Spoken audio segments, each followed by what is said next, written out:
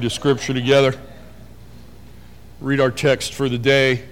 We're going to talk this morning and next week about the hallmarks of a healthy church. The hallmarks of a healthy church.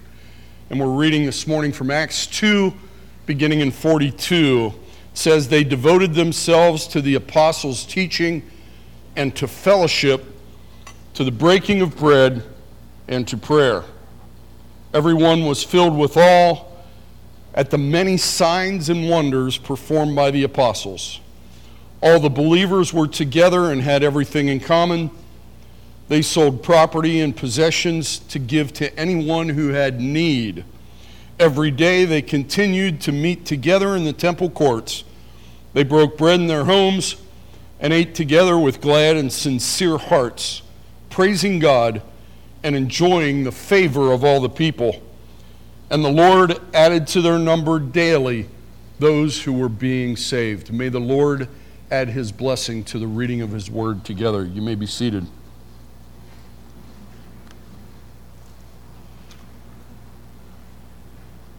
In preparation for this message, I thought I'll do a single message on the subject of the hallmarks of a healthy church, but in preparation, there's no way I can do that in one message.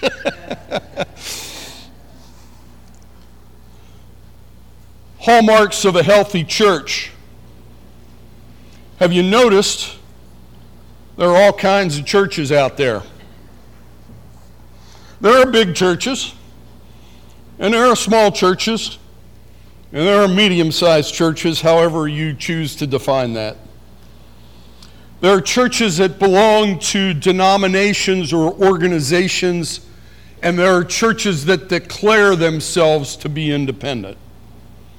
There are churches who hang their hat on what they believe or how they worship. But no matter what shingle you hang outside of a building, even if it has a pastor's name on it, come on, that was pretty good. I don't know if you noticed, they stuck my name out there. I guess I'm stuck here. The church is not a place or bricks and mortar. The church is made of people. I trust that you believe that. So if the church is made of people, how do you gain membership into the organization called the church? Jesus had a very interesting and monumental exchange with Peter and the disciples in Matthew 16. If you have your Bible, I'm reading in 13 of chapter 16 of Matthew. When Jesus came to the region of Caesarea Philippi, he asked his disciples, "Who do people say the Son of Man is?" They replied, "Some say John the Baptist, others say Elijah, still others Jeremiah or one of the prophets. But what about you? Who do you say I am?" Remember a few months ago we asked that question? Simon Peter answered, "You are the Messiah, the Son of the living God." Jesus replied, "Blessed are you, Simon, son of Jonah, for this was not revealed to you by flesh and blood, but by my Father in heaven. And I tell you that you are Peter, and on this rock I will build my church, and the gates of hell will not overcome it. I will give you the keys to the kingdom of heaven. Whatever you bind on earth will be bound in heaven, and whatever loose on earth will be loosed in heaven." Jesus declared that on the declaration, listen, on the confession that Jesus is the Messiah, the Son of the living God, he will build his church. The church is not built on anything but belief in the grace-bestowed salvation that is found in belief in Jesus. Can I say that again? The church is not built on anything but the grace-bestowed salvation that is found in belief in Jesus. He said, "I am the way and the truth and the life. No man comes to the Father but by me." Entrance or membership in the church is only by one requirement, and that is salvation in Jesus. Peter's confession paves the way. You see, belief in Jesus is the solid rock that we build our lives upon. It is the gateway and the only gateway to the ecclesia, the church. This Greek word, ecclesia, is translated called out ones. It is a gathering of people that are united in purpose. The Greek ecclesia is used over 100 times in the New Testament and is translated in the English to the word church or the word assembly. Our tribe, the Church of God, has been very careful through the years to emphasize that entrance in the church is by belief in Jesus, and only belief in Jesus.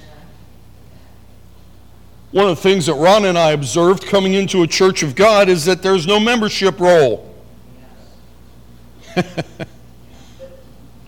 I've been a member of a few churches. My name might be still on the roll. But D.S. Warner and the other founders of the Church of God felt it was important to make sure that people did not misunderstand that their name on a membership roll did not mean that they were redeemed. Amen. Belief in Jesus. We talked about that extensively several weeks ago. Over the centuries, the ecclesia has developed and morphed and evolved into what we know today as the church, or more accurately, many churches. I am not going to take a lot of time this morning to quote statistics or go into the state of the church or the organizations or the denominations or any of that. Needless to say, churches are struggling in many ways. Besides the constant barrage of the attack of the enemy in this culture and in this society, the pandemic did immeasurable damage to churches, large and small. The statistics are sad and somewhat frightening. But friends, listen, we, the church, have the opportunity to impact families, to impact our community, to impact our world by following the leading of God to be what the church desires and glorifies Him. I want to say to you that if you make the mistake of looking at church statistics these days, we need not be discouraged because God is our head.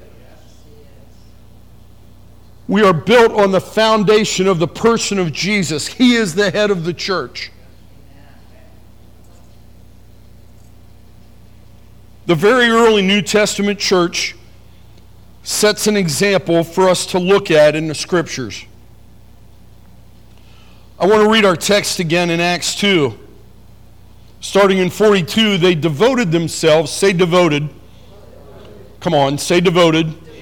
They devoted themselves to the apostles' teaching and to fellowship, to the breaking of bread and to prayer. Everyone was filled with awe at the many wonders and signs performed by the apostles. All the believers were together and had everything in common. They sold property and possessions to give to anyone who had need. Every day, he said every day, they continued to meet together in the temple courts. They broke bread in their homes and ate together with glad and sincere hearts, praising God and enjoying the favor of all the people. And the Lord added, say the Lord added. The leaders of the church didn't add. The Lord added. I could preach there 15 minutes, but I'm not going to. Added to their number daily those who were being saved. The Lord added to the numbers of people being saved. So in this message, I want us to focus on what it looks like for a church body such as ours to exist and to function in a healthy way, in a biblical way, in a spiritual manner, in a God-honoring way. What does a healthy local body, an ecclesia, look like? What are the characteristics of a healthy local church? Number one, point one. Healthy churches are biblical churches. Healthy churches are biblical churches. The teaching of the Scriptures and the things of God must be the narrative of a healthy church.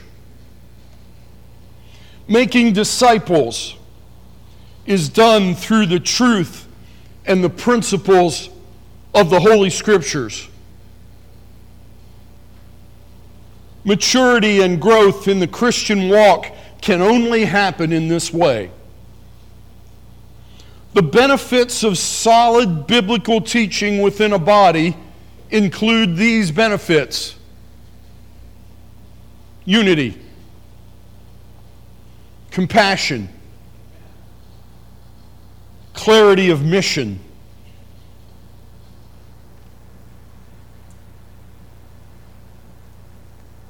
transformed lives, transformational thought. Just as individual lives need the direction and the guidance given by God's Word, so do groups of people, churches, ecclesia. I clearly remember our first venture as a couple into a Bible preaching, Bible teaching, disciple making church. I didn't know what hit me. I said, "Are you kidding me? You mean to tell me this book, the Bible, that really hadn't made a whole lot of sense to me, began to not only interest me, but to take root in our lives?" Are you kidding me? I hadn't heard that before.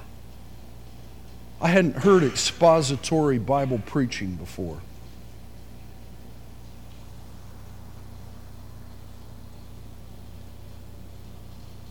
Bible-believing, Bible-teaching churches follow through on the things that are taught. They embrace and enact the activities and sacraments that are meaningful, encouraging, and upbuilding to the body.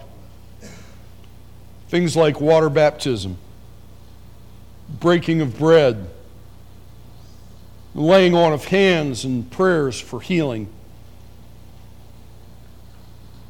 Notice in verse 42 that they were devoted. Say devoted. To what? What were they devoted to?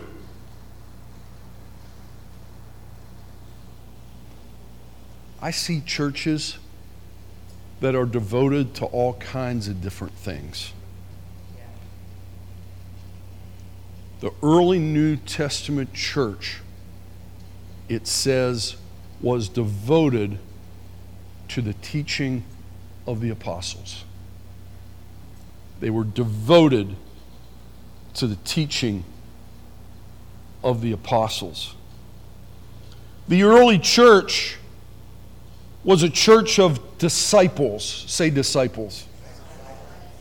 Was a church of disciples that were devoted students. Now, we don't have the apostles living today and available to guide our church, but by being committed to Scripture, we can avail ourselves of the apostles' teaching. The wisdom that they had received from God. But more than simply reading and discussing Scripture, A dedication to its teaching must be present. A devotion, a dedication to the teaching of the Word of God. One of those apostles, James, puts it this way in his letter that's in our Bible. Do not merely listen to the Word and so deceive yourselves, but, paraphrased, do what it says. Do what it says. James 1:22. Listen, the whole purpose of being dedicated to God's Word isn't to be the person who knows it best or can recite more memory verses. It should be driven by a desire to apply the teachings of God to my life. To take what I learn from the God-ordained, the God-breathed Word that we talked about a couple of weeks ago, to take what I've learned and align my life to the truth of Scripture. Alignment to the Scripture we talked about is part of the transformation, the personal transformation of my life. As I align myself with the Scriptures that I am learning and digging into and meditating upon, my life changes and it transforms, and I become more like the Master Jesus. A healthy church is a biblical, truth-focused body. May it ever be so.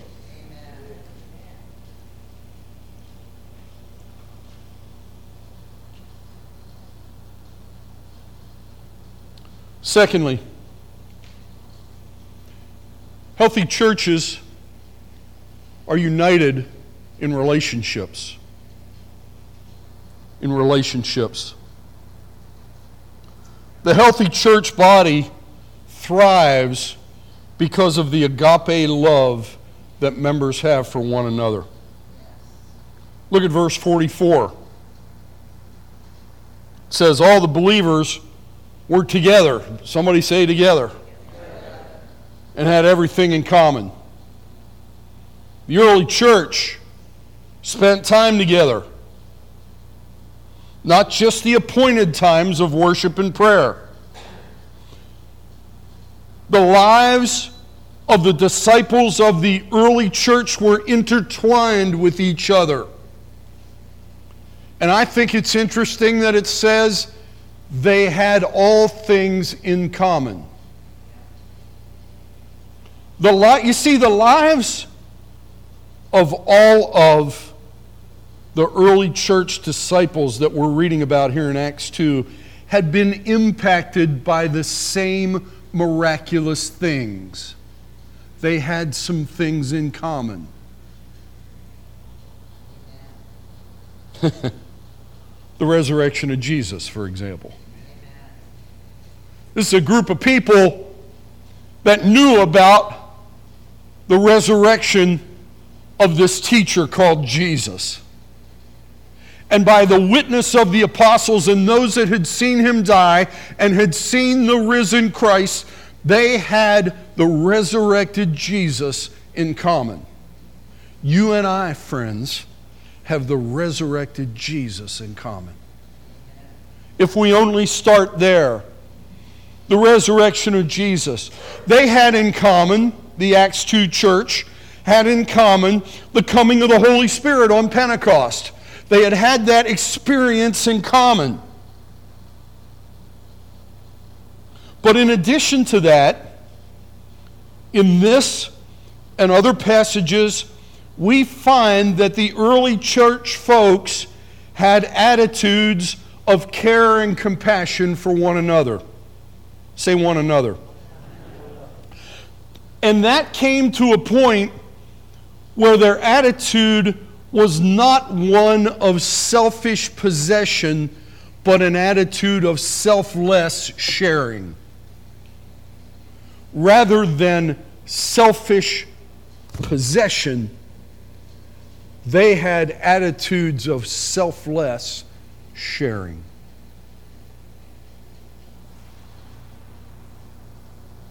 Look at verse 45. They sold property and possessions. For what purpose? To raise the bank account? To raise their stature? No. Because they knew somebody had need. And they had a way to fill that need. Man, that goes against the society we're in, amen?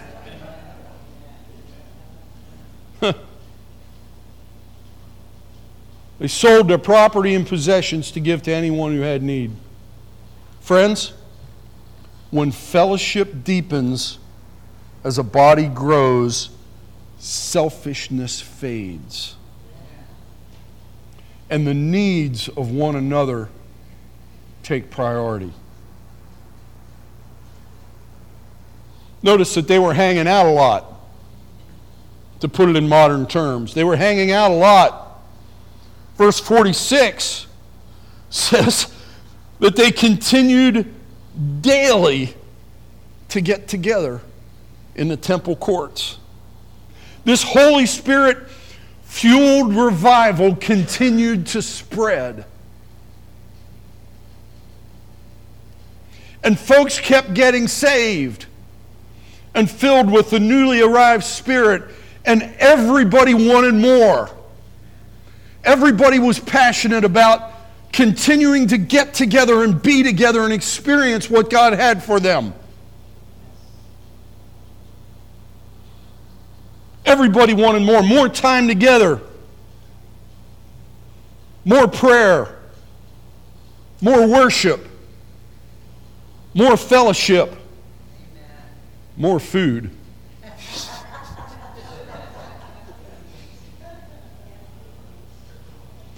Look at the last part of verse 46. It says they broke bread in their homes and ate together with glad and sincere hearts. Now that's the church. I found out early that the Church of God, Anderson, Indiana, loves to get together and eat.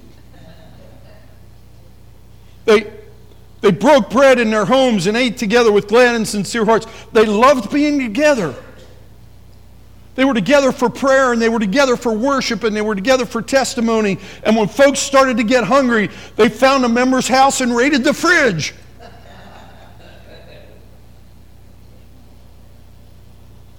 Healthy churches celebrate the fellowship of the saints. Don't you love being part of the fellowship? Having a family in addition to your blood relatives. These guys are Snyders. I don't know if you recognized that I said that. These guys are Snyders and their family. They're family because we're in the Lord together. We might be blood relatives 8 generations back. You think the Snyders all... I don't know. I love being part of a fellowship. Amen.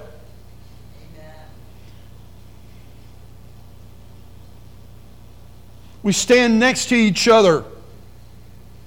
Remember when we talked last week about the value of having a brother or sister to help you approve or confirm a situation or a decision? I believe that a healthy church body has folks that stand next to each other and help out one another. And hurt with one another. And rejoice with each other. And eat together.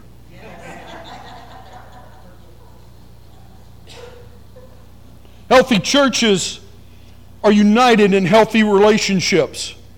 Say relationship. Let me say a word here. Can I pastor us for just a moment here? The relationships must be healthy, not unhealthy relationships. The relationships must be healthy, not unhealthy relationships. Listen, healthy relationships are grown when brothers and sisters draw each other closer to Jesus. As we grow closer to each other, we should be drawing and growing closer to Jesus. Are our relationships God-honoring? Do they build us up in the faith? Do they grow us in truth?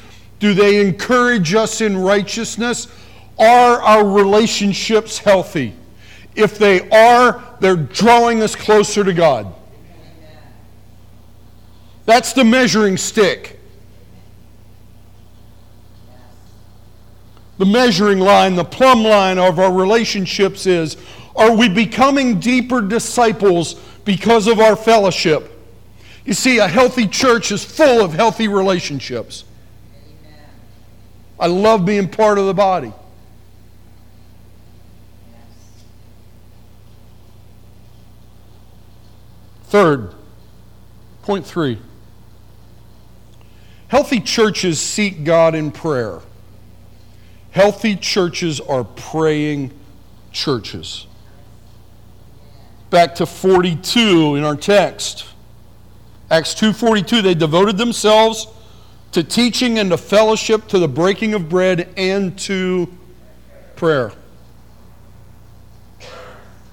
Every gathering was an opportunity to seek God together in prayer. The early church, the young babies in Jesus, learned early on that they needed to pray. I love the push mandate around here. John and Amy Joe, this church, when they talk about prayer, they use push, P-U-S-H. Pray until something happens. Amen. Pray until something happens. I'm all right there. I'm all right there. Oh, that we could begin to get burdened to pray, people. I've said that when we come together, we will worship, we will learn, and we will pray. A healthy church takes their prayer life seriously. The apostles wrote frequently in their letters, encouraging disciples to be people of prayer.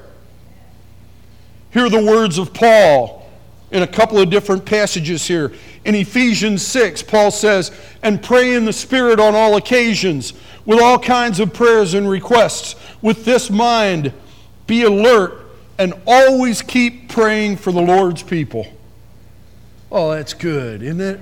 Isn't that rich? From Philippians 4. We haven't gotten there yet on Thursday nights because I go slow. But eventually we'll get to Philippians 4, Rhonda. Philippians 4, verse 6. Do not be anxious about everything, but in every situation, by prayer and petition, with thanksgiving, present your requests to God.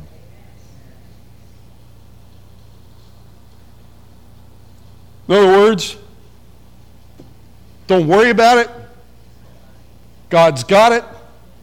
Give it to Him. You read this verse, and right in the middle is this, with thanksgiving.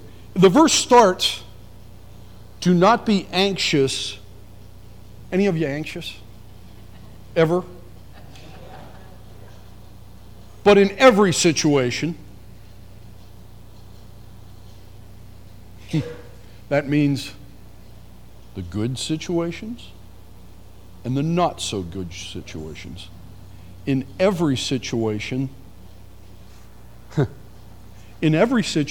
by prayer and petition, and then it says with thanksgiving. How can I be thankful if the world is crumbling around me? How can I do that? Because I trust in the one that has it in his hands.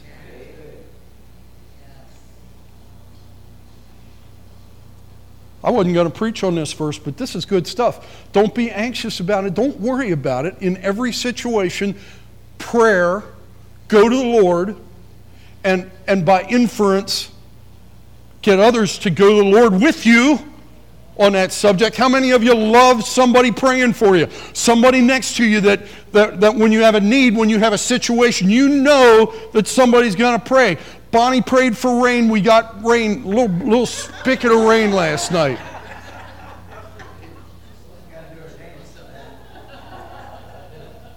Present your requests to God. It's okay. He's not tired of you coming to Him. One more. And again, this same theme of thanksgiving and rejoicing. 1 Thessalonians 5 says, rejoice always, pray continually. Give thanks in all circumstances, for this is God's will for you in Christ Jesus. How did I do a sermon on God's will and I didn't do this verse? I missed it. Guys, you got to work on my preparation. You got to hold me accountable. Rejoice always, pray continually, give thanks in all circumstances, for this is God's will for you in Christ Jesus. God teaches us that we can pray. And we can pray with confidence and with thanksgiving, and we can walk through life's difficult situations because He's there for us. Billy Graham said, we are to pray in times of adversity lest we become faithless and unbelieving. We are to pray in times of prosperity lest we become boastful and proud.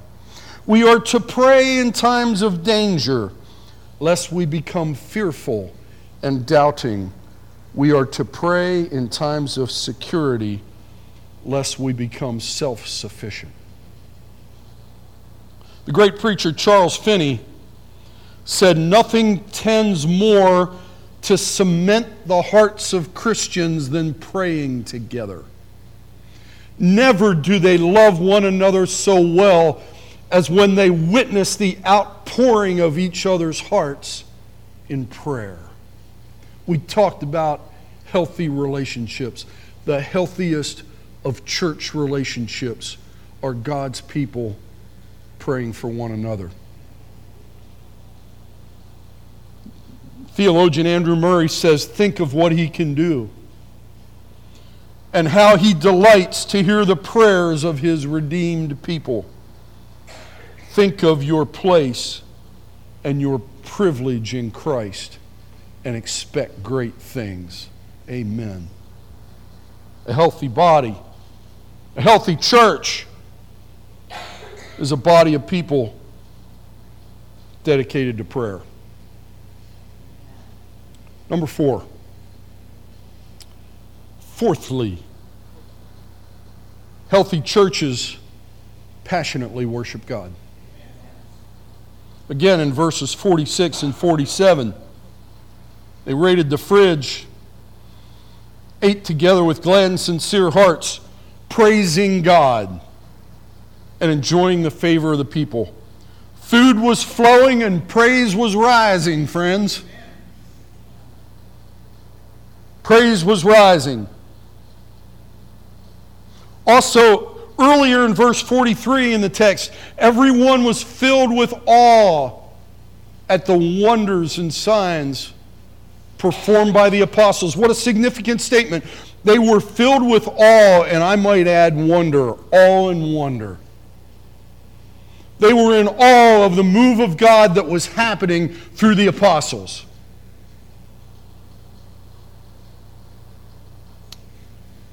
They weren't making celebrities out of the apostles. They were in awe of what God was doing through them. They were in awe of what God was doing. Their gatherings were prayer and praise times, weren't they? Listen, God was doing great things. He was moving in the world by His Spirit, and the Spirit of God was empowering the apostles in signs and wonders.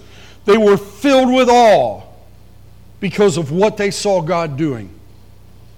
I've got to wonder what the praise sounded like at those gatherings. Huh? There wasn't Christian radio. There wasn't media to bring the newest popular hymn or worship song. These were just these daily gatherings of saved people who were witnesses to the great grace and power of the Holy Spirit. And so praise rose. God was honored. That's what happens when witnesses share what they have seen God do. And so it should be with us. And all the more as we near the return of Christ. We witness what He is doing, and praise rises. A healthy church is a praising church. If folks can't give praise for His faithfulness, if folks can't lift praise for His grace and His mercy, if folks can't give thanks to the Lord for healing and provision, we are a sad lot. If we have to have a great song, a great singer, a great band, or even a great preacher to get some enthusiasm going, well, the old preacher would say, your wood's wet. Told you I'm a worship guy. So I apologize in advance, but I am going to remind us frequently that our God is worthy of praise. Our God is worthy of praise. God is present, and He is glorified when we worship from our hearts. Believe me, God knows if we're going through the motions. Wow. Don't cheat God out of any of your thanks, your praise, or your worship. He is worthy. Don't cheat God out of your praise and worship. He is worthy of it. Has He done anything for you?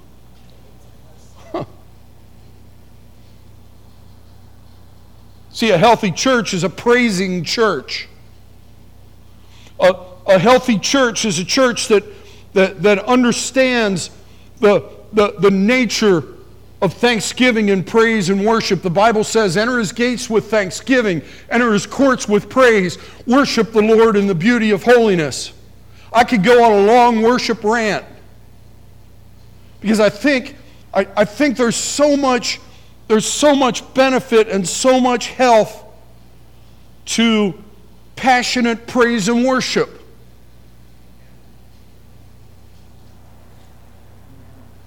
Thanksgiving. It's more than just a holiday. Speaking of eating. Thanksgiving. Thanksgiving is looking at what God has done for you and expressing thanks to Him for it. Are you in that practice? Do you practice that? The first part of that is recognizing that it's God who's doing this stuff. It's recognizing when God protects. It's recognizing when God provides. It's recognizing when God heals. It's acknowledging and giving thanks back to God for what He's done for me personally. Thanksgiving is very personal. Praise is a different thing. Praise is at a higher level. Praise is acknowledging God for His greatness and His great works, including creation. Praise is about the awesome and incredible greatness of God when you see a beautiful waterfall. I'm going to the Rockies this summer. I'm going to see the Grand Tetons. Give Him praise. Amen. He's a pretty awesome God.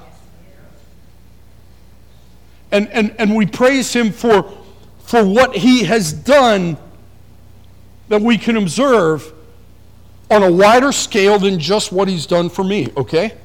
Thanksgiving, what He's done for me. Praise, this wide, athletes would call it their body of work, this wide body of work that God has done. But then there's worship. Enter His gates with thanksgiving, enter His courts with praise, worship the Lord in the beauty of holiness. Worship, listen, worship is about who God is. What God has done for me what we see that God has done on a wider scale. But what about who God is? We worship at that level because of who God is. A number of months ago, early on in my time here, I preached a message on worship. We talked about the woman at the well encountering Jesus. Remember? She said, our forefathers worshipped on this mountain. Y'all say you got to worship in Jerusalem. And Jesus said the day has come where followers of God would worship in spirit and in truth. Worship. Worship is about who God is. Who God is. The totally faithful one. That's who God is. The unchanging one. That's who God is. The all-loving one. That's who God is.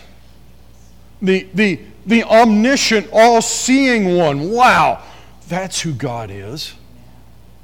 We find ourselves in a place of worship.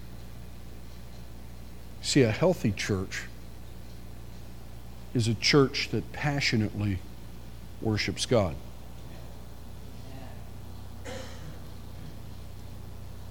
I'm going to kind of stop at this point because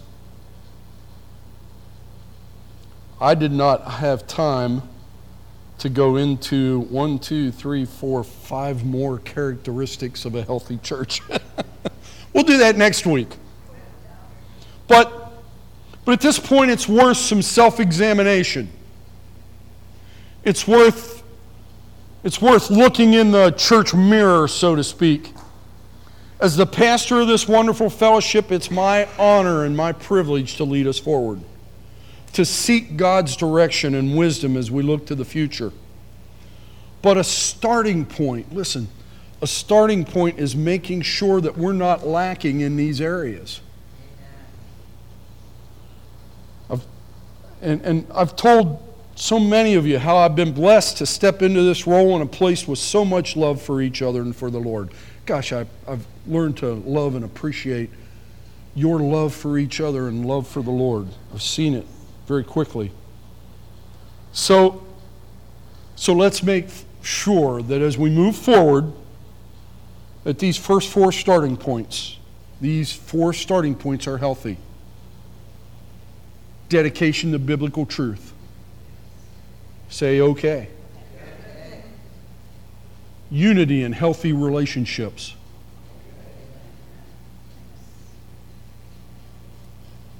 An unrelenting prayer life. And heartfelt praise and worship. Somebody say yes, sir. Yes, sir. Yes, sir. So if we start and we make sure that these 4 characteristics are healthy, we're going to be good. I say that, we're going to be healthy. We're going to be healthy as a body. Okay? Next week, I'm going to preach on the hallmarks of a healthy church. Healthy churches are unified. Healthy churches have servant-minded leaders. Healthy churches grow. Healthy churches give generously. And healthy churches have a missional focus. Lots of measurements of a healthy church. But if we trust God to lead us and the Holy Spirit to guide us, we will continue to transform. We talked about individual transformation. There's also body transformation, group transformation that will occur. We're looking at some of those principles in Philippians as we study on Thursday night. I invite you to come. So sing with me. Only believe, all things are possible. Only believe, only believe, only believe, All things are possible, only believe. Stand together and we'll be dismissed in prayer.